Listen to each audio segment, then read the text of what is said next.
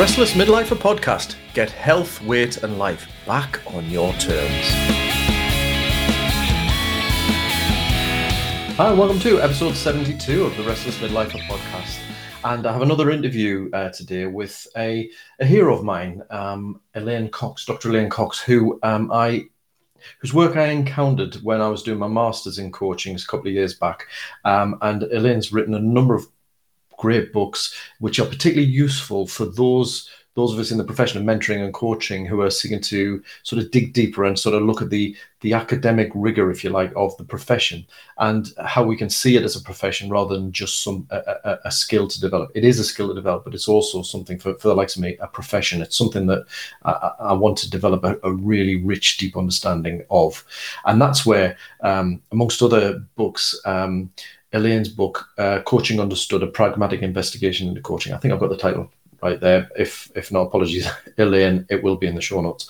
But the point of that provided a real rich framework for me to start to conceptualize and understand the coaching journey. Now, what does that have to do with yourself as a listener who may not be a coach and really you're more interested in achieving a goal or, reaching a particular, making a shift or a change in your life? Well, the interview itself is great in that we explore some of the areas of topics. We don't go too deep into terms of the academia, if you like, the academic language. We keep it kind of, I think, really grounded and real. But we do talk about some of the key factors, like starting to recognize the feelings and the things that start to prompt you to think something, there's something more to this. There's something I want to explore. What is it? And how do I articulate that? How do I sort of turn that and interpret the feelings that I'm experiencing? That classic question, as I often say on these podcasts, the is this it question. As a midlife, we turn around and go, is this it? I've worked hard to get here. And, I don't feel fulfilled or what have you. That question will often surface as a feeling or emotion or something, as a result of an experience that might jar us into that place. But then what do we do with it? Now, obviously, as a coach, I'm a big believer in receiving coaching. I've certainly got my own coaches in different aspects, and I certainly believe in the power of that. But I also think that there is a place for self-coaching, self-working through this and recognizing that these feelings are something that they're valid. We need to give them some space and some time to reflect and work out what do they mean and how do I take them forward in terms of, moving towards a particular goal. So I think it's a great interview, hopefully for just getting you to think about that and maybe reframe those moments and things like reflective practice, the practices that I think can be really, really useful for any of us in whatever profession and whatever we're doing to achieve, seeking to achieve in life. And I guess so that hopefully you'll enjoy the interview with Elaine in that, and she shares a great number of things in that. The question, I guess, ties into this a little bit is one of the things that I think is a challenge when we are starting to look at what we could do is that there is so many options, there are so many opportunities, so many things that you could do. I don't know about you, but I got to a particular point in my life, I was about 35, 36, 37, thinking, so much I want to do. And I felt a bit like the dog off Up, whenever there's a squirrel runs by, you're looking at one thing, talking, and then suddenly squirrel, and you're off. And it was so many shiny objects and so many things that I wanted to do. And the realization was that whilst I might be able to do it all, I can't do it all at once. And how do I start to prioritize and focus in on that? So I guess my question to you is, of the things that, how do we sort that out? Of the things that you really want to do, or the changes that you want to make, or the goals that the experiences you want to have, the be, do, haves, the things that we want to have in life, to do in life, to just experience.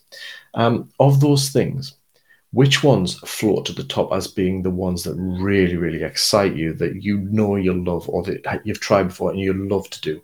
Because I think the challenge to achieving the goals and the goals that really are meaningful to us is the clutter of the okay goals, the things that be canny, that'd be fun, I'd like to do that. And often I think it isn't always about, although there is a place for it, deciding to not do the stuff I don't enjoy, to stop doing that, to spend less time doing the stuff I just hate or really don't like doing. There is a key place for that in organizing our life to sort of identify those. But I also think there's a place for working out what are the things that I like doing, but actually they're not the thing. And that can sometimes be the harder question, the harder challenge, to sift away and make a decision to not do that. Because I want to do it all. I want to achieve it all. I want to enjoy it all and be fulfilled. But sometimes we need to park the likes. Yeah, I'd like to have a go at that. That'd be canny. That sounds fun. Park those to focus on the things that really do grab us, that excite us. And I'd be interested just if you do have any that do jump out there, what they might be, because I think that is the challenge. Yes, it might be easy to identify things you don't like doing, and not so easy perhaps to stop doing them, but that's one thing. But to sift out the likes, we kind of like them, so we might leave them in life, but actually they might be worthy of putting those down in order to focus and go for the real rich stuff. So that's my food for thought this week. I hope you enjoyed the interview. Let me know any thoughts at dave@restlessmidlifer.com. Take care for now. You should get it. Hi there. Well, welcome to another episode of the Restless Midlifer podcast. And I'm delighted in this bonus interview episode to be joined by Elaine Cox, who is a bit of a hero of mine in terms of research and writing around the profession or the world of coaching. And what I wanted to do, I'm really chuffed for my own sort of experience to be able to speak to you, Elaine, but also just to share your midlife story, and also some things that hopefully can be takeaways for our listeners who are fellow restless midlifers looking to sort of shape and shift aspects of their life, whether it's a health or career or business or what have you. So, hi, Elaine. Do you want to just say hi and tell us a little bit about yourself? Hello, Dave. Yes, thanks for inviting me. This is fabulous. So, I'm an academic and researcher and an author, and I work with Oxford Brookes University. I've been involved with mentoring and coaching since 1995, and I did my doctoral thesis on aspects of mentoring. So it was called Mentors Born or Made. Right. So that was a while ago now. And at Brookes, following that doctoral experience of my own, I developed and validated the MA in Coaching and Mentoring Practice at Oxford Brookes, and then the Doctor of Coaching and Mentoring program for them as well. So I've done a lot of lecturing and a lot of supporting of masters and doctoral students. Brilliant. Yeah. And I'll tell you a little bit about where I came from as well, shall I? Yeah, because I left school at 16. And my mum and my aunt thought it would be a good idea if I trained as a secretary. So that's what I did as I was told. And I trained as a secretary. And then I did some temping work in a solicitor's, and I rather liked that. So I became a legal secretary. And I did that until I had children, really, yeah. And always enjoyed that aspect of being a secretary. So that was my early life. And then later on, when I had an opportunity and I went on a short course, and I heard about Access course, and I thought I could do that. That sounds interesting.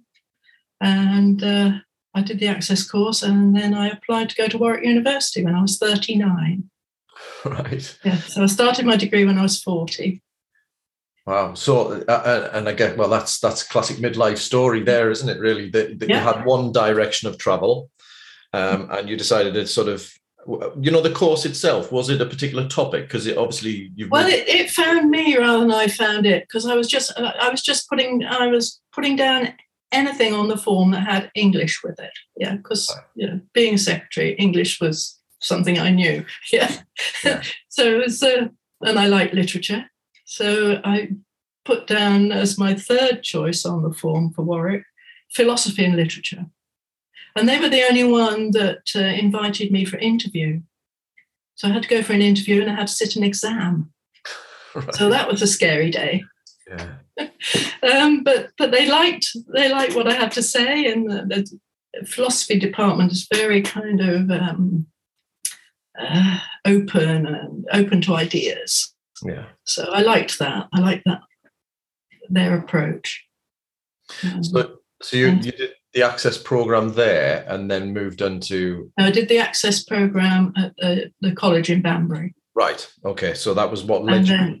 Yeah, and then moved on to Warwick. I could have gone to Oxford Brookes at that time, but I didn't fancy it. Right. Which is bizarre because I ended up working there. Yeah. So in terms of it, what led you to sort of be looking at the Access program, and then something, was it a natural progression in the direction of your career, etc., or was it something that you were just looking for something different? I'd been through a divorce and met somebody else who was a graduate. But before that, when I was going through my divorce, I was doing a lot of reading and getting a lot of ideas from all over the place. I really got interested in reading different types of literature, I suppose. And my son said to me, he was about 16 at the time, and he was looking at courses and university possibilities, A-level topics and things. And he said, "Mum, you ought to go to university." And that always stays with me. I think, out of the mouths of babes. Yeah. So I thought, yeah, one day maybe I might do that. I was thinking maybe a short course or something. Yeah. And here you are now. But then, I had the opportunity to go on a weekend course, and they talked about the Access course, as I say, and then that was that. And I didn't stop for 10 years, Dave. I went from my degree, I did it full time, in those days with a grant. So, and then I did my master's part-time, worked pretty much full-time while I was doing the part-time master's. And then I did my PhD straight afterwards, and that was part-time. So before I was 50, I'd got the PhD as well. Yeah. I just didn't stop. I got the bug, good and proper. Yeah. It's interesting how life can chuck up sort of twists and turns that then can lead to, and this is one of the reasons that fascinates me about the midlife journey, is that you have choices within that, don't you? Yes. Choices to, just keep your head down, keep going, doing what you're doing, and that's fine. But sometimes you get those little opportunities that can lead to, you didn't know what direction you were going to end up in, but take the next step. Yeah. Don't realise it at the time. Well, when you look back, you can see those turning points. Yeah. So, just in terms of the work that you've done since, in terms of the coaching in particular, I guess that's what I'm particularly fascinated with is. I'm going to shout out your book because it's one of my favourites in there. Coaching Understood. I'm showing it on screen, although it's an audio podcast, but Coaching Understood, a pragmatic inquiry into the coaching process. Now, one of the things I loved about this is having had different experiences of coaching myself prior to, really embarking on my own journey with this, was just how varied. I'm being charitable here. So I had some bad experiences on the receiving end of coaching, and one of the things that was really heartening with doing the masters and also your work is the academic rigor to it and the efforts to professionalize the profession, or turn it into a profession, because I think in some respects it still can be seen as just a skill rather than a profession. Yeah. So for me, it was really understanding the depth of those things. Now, I know for listeners that's possibly not what they're interested in, but from a coaching perspective, to understand why certain things work, what is the process that somebody goes through if they're on a journey of that, waking up to something else that's in them. And one of the things that's particularly I loved in your model in this was the experiential coaching cycle. And you talked about the surfacing of the emotions and the thoughts and the surfacing of experiences. Now, that's something that's very close to my heart, but also I think it's something that I sense in a lot of coaching clients, that there's a point where, they come to coaching or they come to some sort of awareness through a sensing or a feeling that something's not right. Now, what's your experience, or what, do you want to sort of develop that aspect a little bit more from your expertise? Yeah, well, when I was writing the book, I was very aware that when I've been with coaching clients, they always came with some kind of dilemma, and it was quite difficult to get at that. Do you know what I mean? And I wondered, if I look at the theory and the philosophy and the psychology behind accessing your feelings and emotions and trying to articulate them to somebody else so that they understand, and what you can do to help somebody do that. So that's what I was interested in when I wrote that very first chapter on touching experience. How do you touch somebody's experience? How do you get in touch with we're individuals. We don't share that. How do we know what they're feeling and what their emotions are? We think we do. We think we're being empathic or something, yeah? Yeah, and I guess there's also the part of how does the individual know? Yes, and often that's. I mean, without it being going into counselling or psychotherapy, just getting them to share what's troubling them or what challenges they're facing, and get those out in the open and articulate them so you can work with them. It's really important. And sometimes it doesn't happen right at the beginning either. Yeah. Sometimes they need to know you better before they'll share that. But I started at that point because, the process is kind of iterative, but you have to begin by asking the client, so what do you want to talk about? What do you want to get out of the session today? Where do you want to go with this coaching?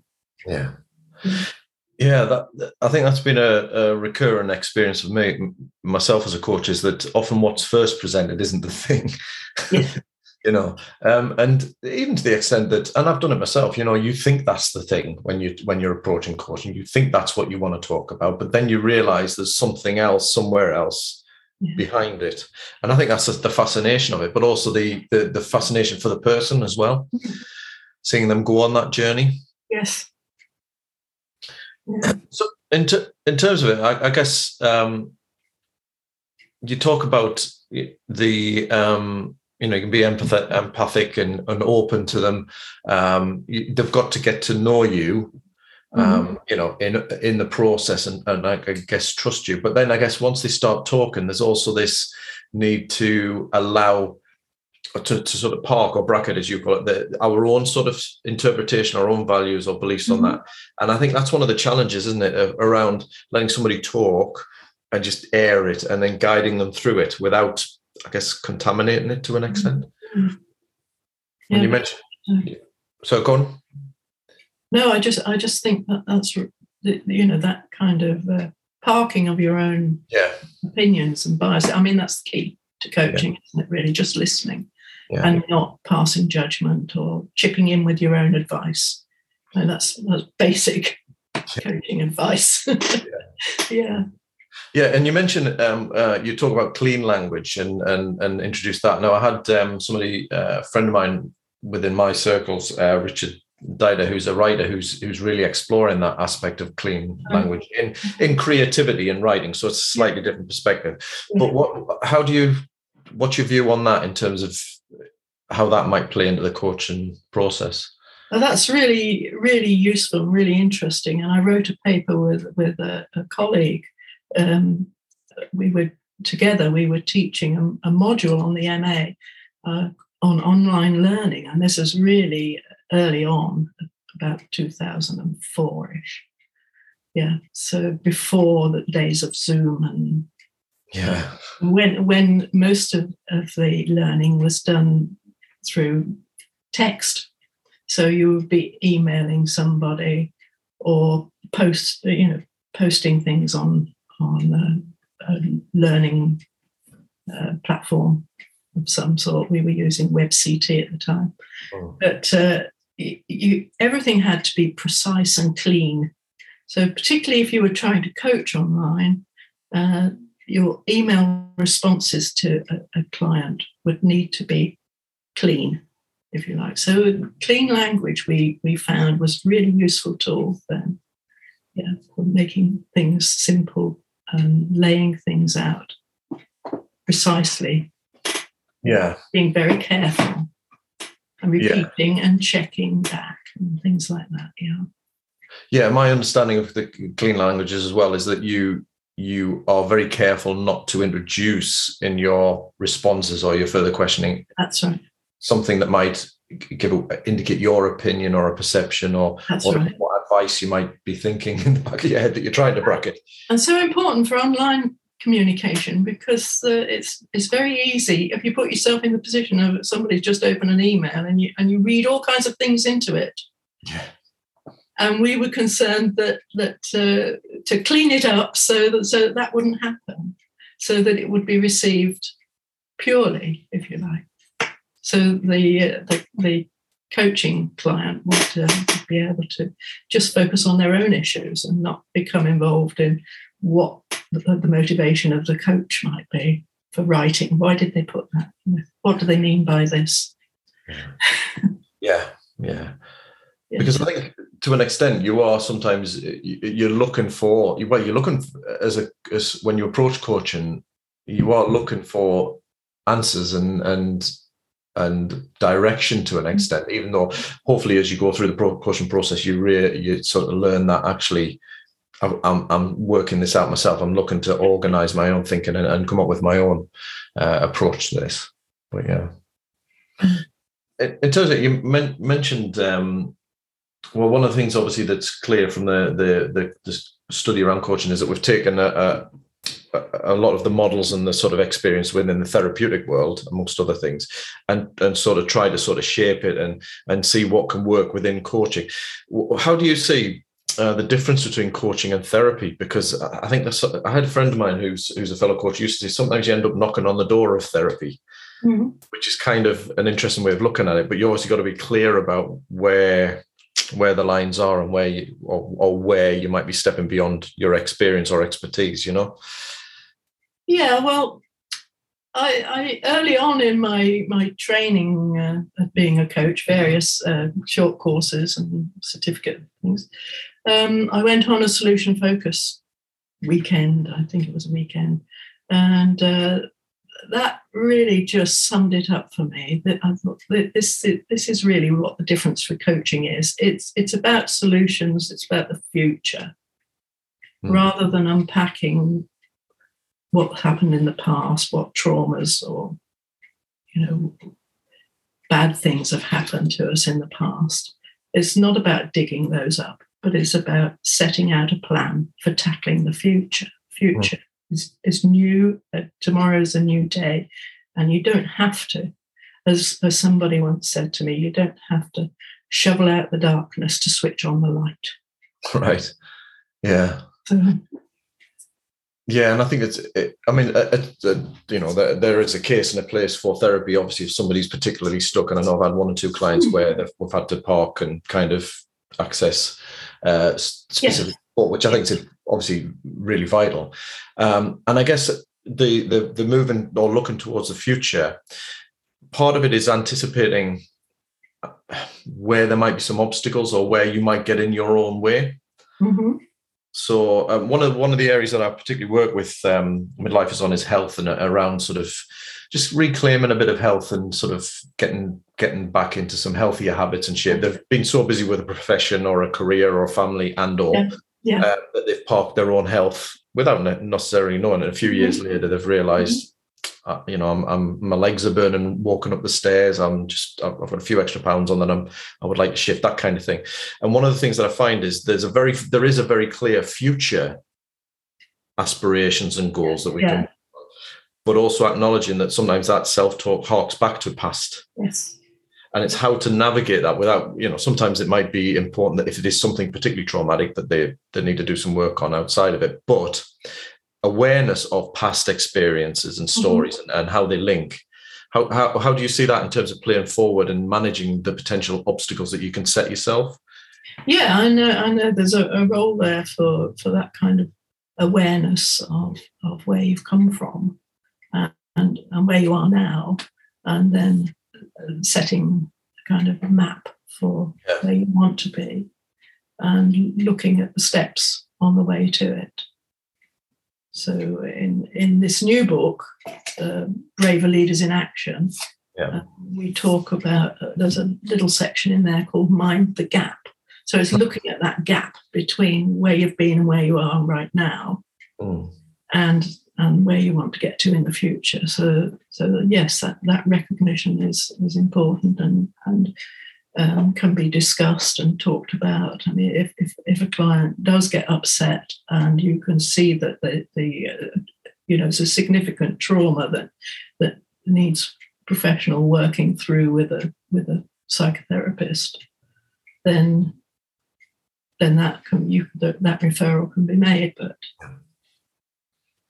And some psychotherapists are amenable to having a client have a coach at the same time. I know of people who coach while somebody's having therapy, because they're doing something different, working with plans for the future and fulfilling goals. They can. Yeah, I can say that. I think that's important to sort of be very clear that if it's going to be a genuine partnership in that everybody's informed of it.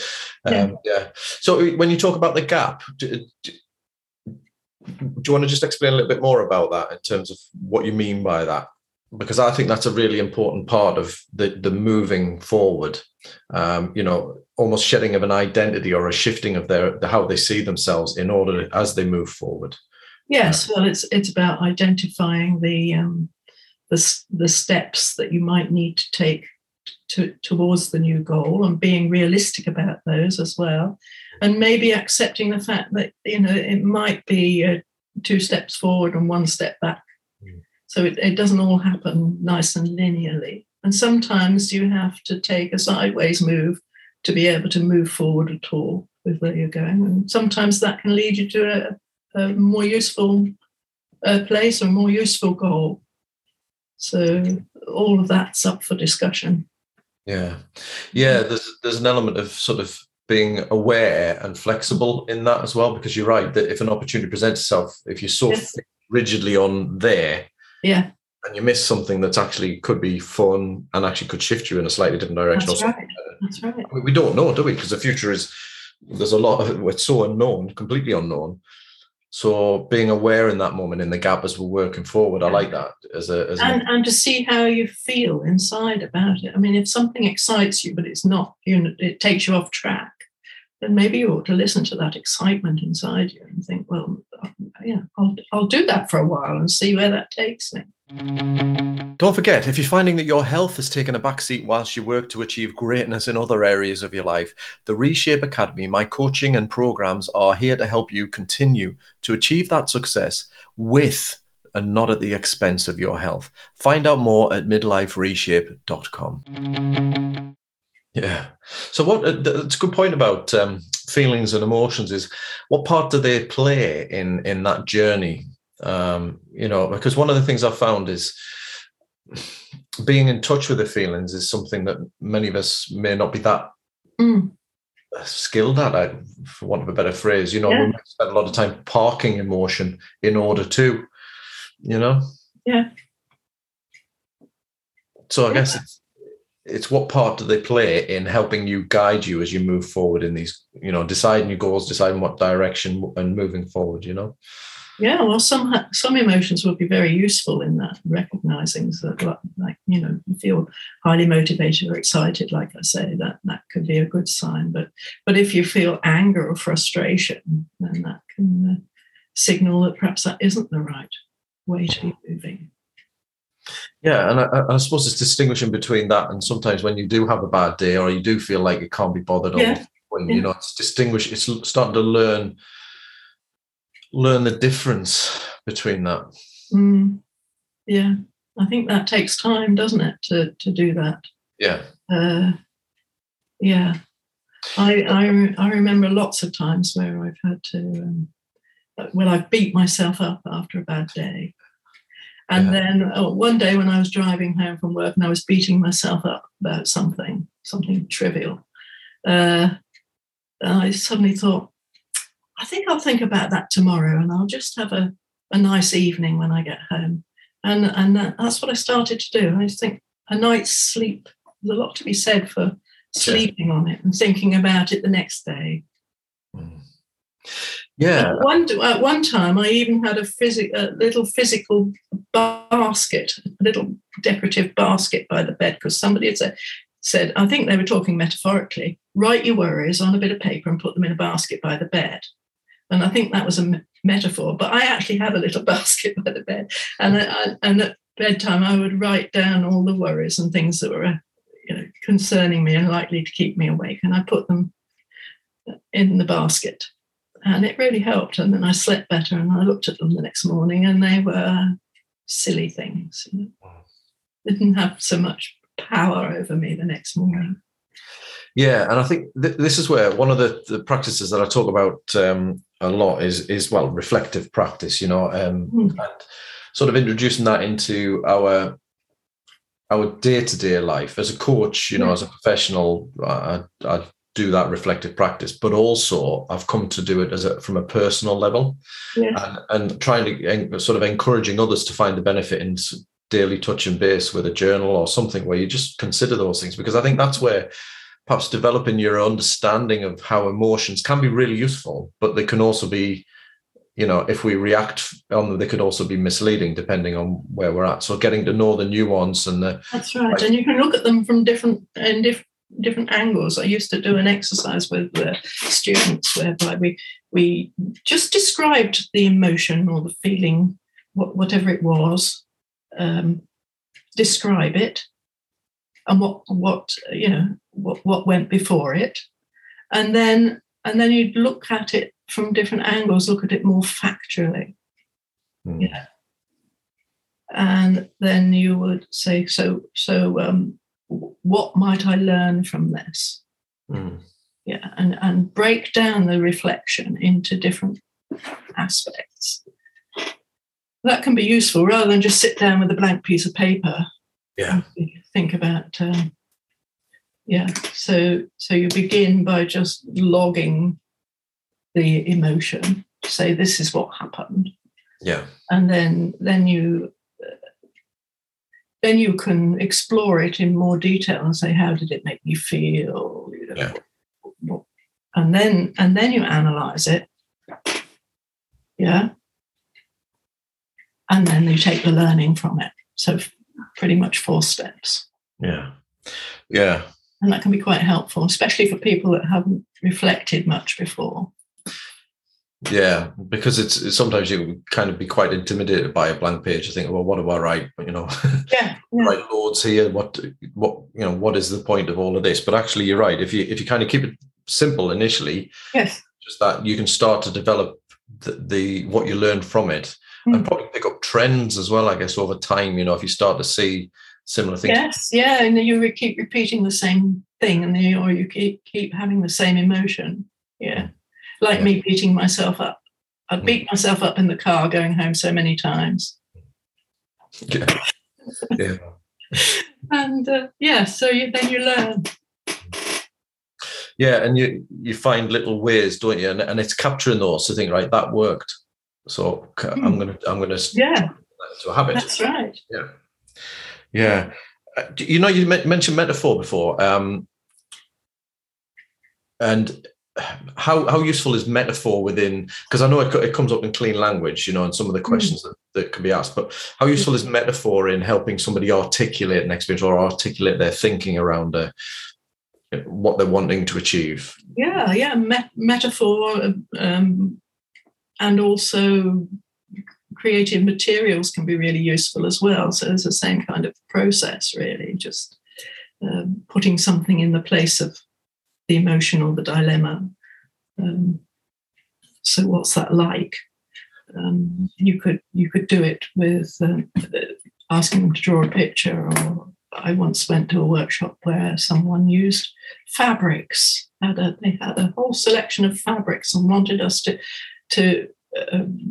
be in touch with our dilemma, our current dilemma, and then choose a fabric and interact with it. That was quite unusual and quite emotionally charged. Yeah. I know. On my masters with Ron Lawson's approach around the reflective side, where using an artifact, create an artifact to sort of become or reflect or resemble, to be a place for the emotional feelings and a different perspective.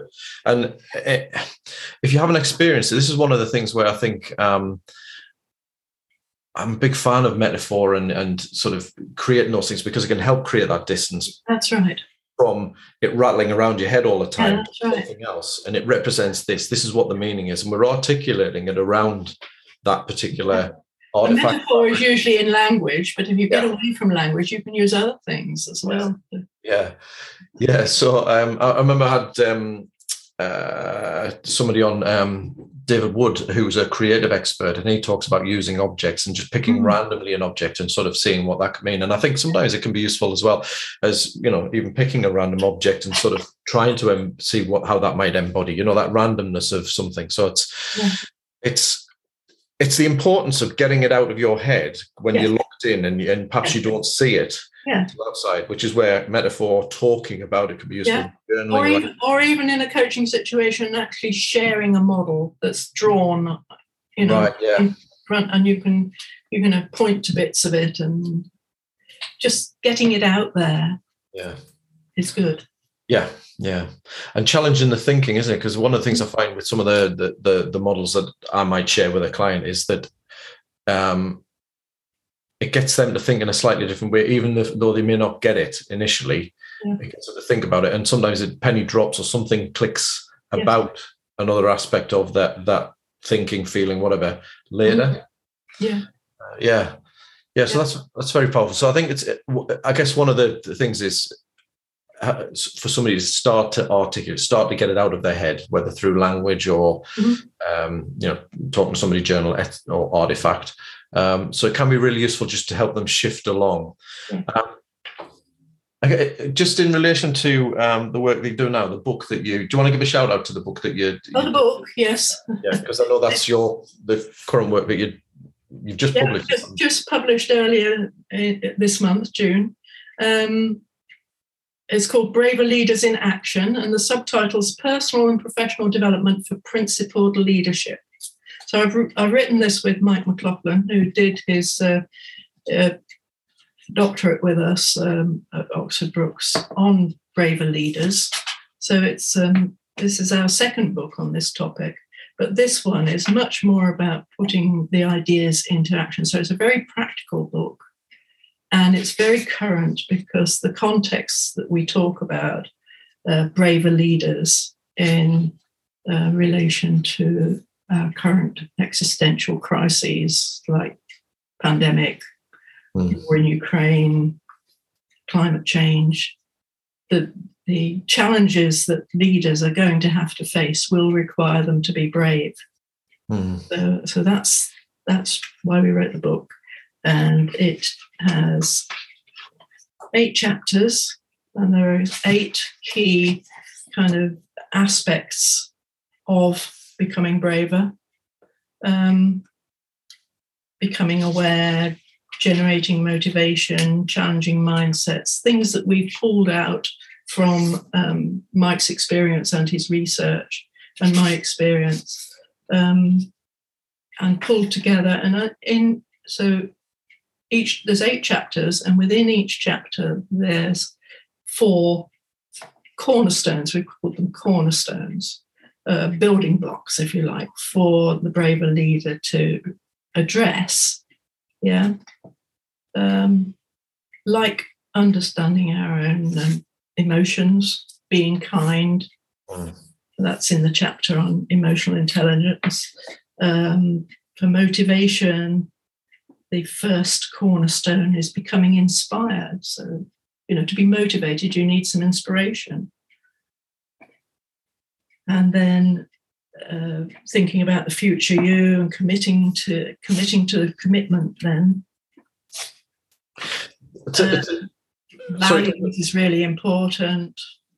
Regulating or dialing down the ego, so becoming more humble. So there's loads in there. You mentioned inspiration, and in the context of some of the challenges that you just mentioned, for the world, is that for leaders, I think the challenge is to find that source of hope and inspiration to then move into shaping and changing and inspiring others, I guess. But I guess it's that. Is there anything in there around that? How do you find that inspiration? Where do you find it, or what do you look for? Because I guess there is a lot of negativity out there, and this is a challenge for many of us, whether you're a leader or an individual. If we're looking to make changes, often there's a lot of counter sort of energy against that, I guess. So what is it, in terms of finding inspiration, how can they do that? Or what's some of the advice or thoughts? Well, one of the ways they might do that is to think about who inspires them. What leaders do they admire, and what aspects of them do they want to emulate? Yeah, that's a very powerful exercise. I remember doing that in a leadership that we've delivered in the past. Yes, it's quite common that. Approach, I think it's a big one as well, and it doesn't have to be a real world leader, Richard Branson or something. It can be a fictional leader. Right. Yeah, which is very good to do. For instance, I was quite inspired when I watched Designated Survivor on Netflix. Have you seen that? Yeah, you watched that? I've seen the first. That guy there seemed to be, he was humble. He related to everybody. He was just so concerned that he was doing the right thing. Yeah, I thought he was good. We should have more presidents like this. Yeah, very, very true. But fictional. Yeah. Sadly, yeah, you're right. And one of the things I remember watching a couple of episodes, for those this is about a member of the American government who finds himself being the last the person nominated to be president after some major catastrophe. But I think you're right about the characteristics. And one of the things was that he approached things with that humility and lack of experience as well, that perhaps somebody who might be in that position, through having gone through it, might be cynical and untrusting. He made mistakes. He was, for want of a better word, shafted by people from time to time, but he learned and he came back with it. And I think that's where that bravery comes in as well, isn't it? Because, if you're going to approach something with kindness, with some openness and those things, then there will be times when you make mistakes, where you've manipulated or somebody takes advantage. Yeah. But that's the bravery bit of right, okay, so what happened there, rather than feeling defeated and down, as a leader. Yeah. We talk about him in this book. Yeah, right. Great. And I totally get it, because I think as a character it's brilliant. Yeah. Yes. Kiefer Sutherland, isn't it? Or is it? I can't remember. Anyway, whoever it is, the actor in it, but yeah. I can't remember the actor now. Yeah. But I think, so in terms of it, this book sounds like, as you say, really timely and really important. So you've just launched it, and I take it in terms of its leadership in any form, in any organisation. What's your aspirations for the book and for reaching?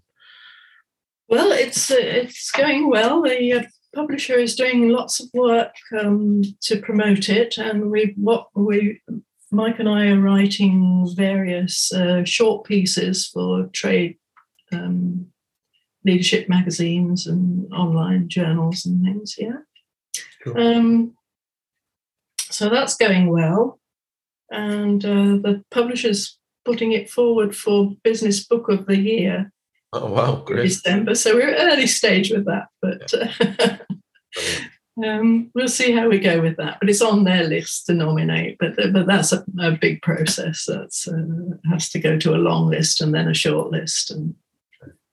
But it's nice for the publisher to put it forward.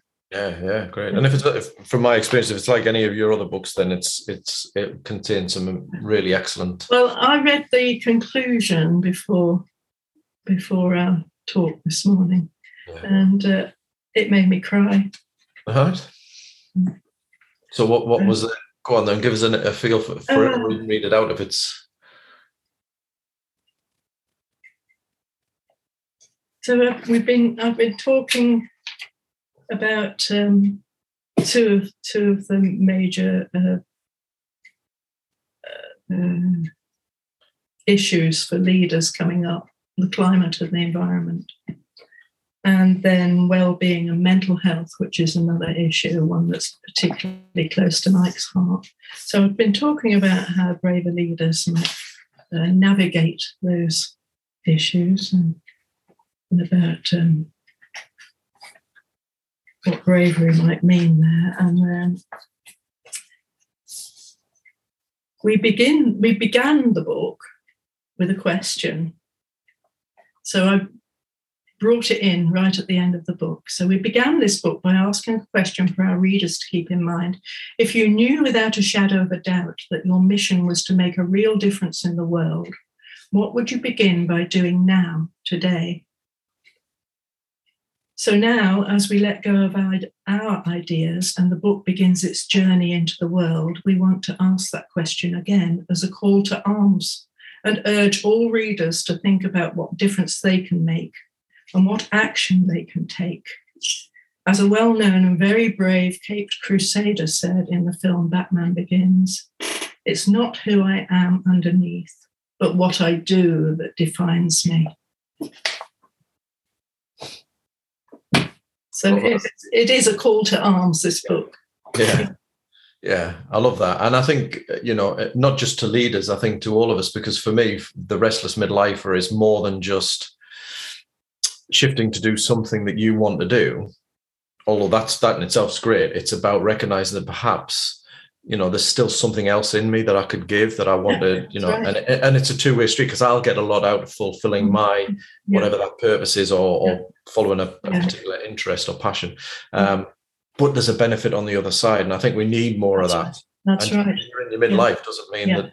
Yeah. And the word we use in that conclusion is legacy. Yeah. I think legacy is something that comes to play a bigger part when you hit midlife and get past midlife.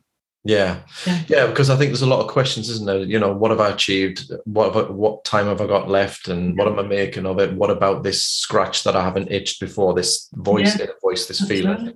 And you're right. And I think those can become very proud and actually can feel a bit overwhelming if we are not if we're not open and exposed to the possibility that actually you could do something. There are things you could do, whether it's in a leadership role or just personally making changes within your world. So I think that's a really powerful thing. And it does resonate very much with the restless midlifer ethos. Yeah. I've worked hard, I've lived a life, and perhaps it's not quite the fulfillment that I've achieved. I've got a lot to be thankful for, a lot to be appreciative of, but there's still something else I can give and I can do and I want to achieve for me and for perhaps knocking a little dent in the world, even if it's my corner of the world. So yes.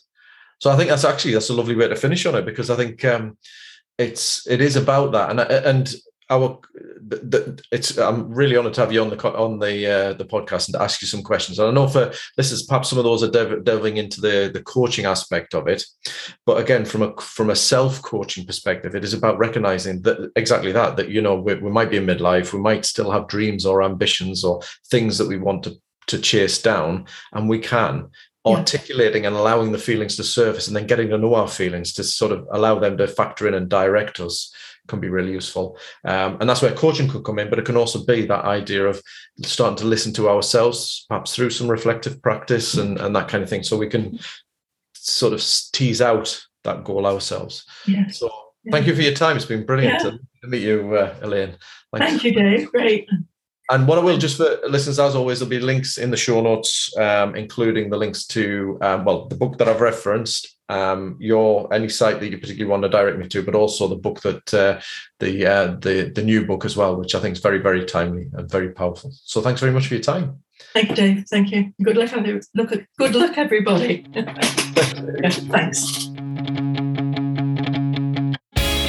Thank you for listening. You'll find all show notes, links and resources mentioned at midlifereshape.com/podcast. And it would mean so much if you could spread the word to your fellow restless midlifers. Share the show and links, and if you aren't already, subscribe to the show in your podcast feed of choice. And one more thing. If you enjoy the show, it would be great if you could rate it by visiting midlifereshape.com/review. It would mean so much, and I may even give you a shout out in return. And a quick final thanks to production assistant Karen North of North VA, and for the music, which is called Silver Star by the awesome Logan Nicholson of Music for Makers at musicformakers.com. Take care for now, and don't forget, you really can reshape your midlife health and rekindle that spirit of adventure.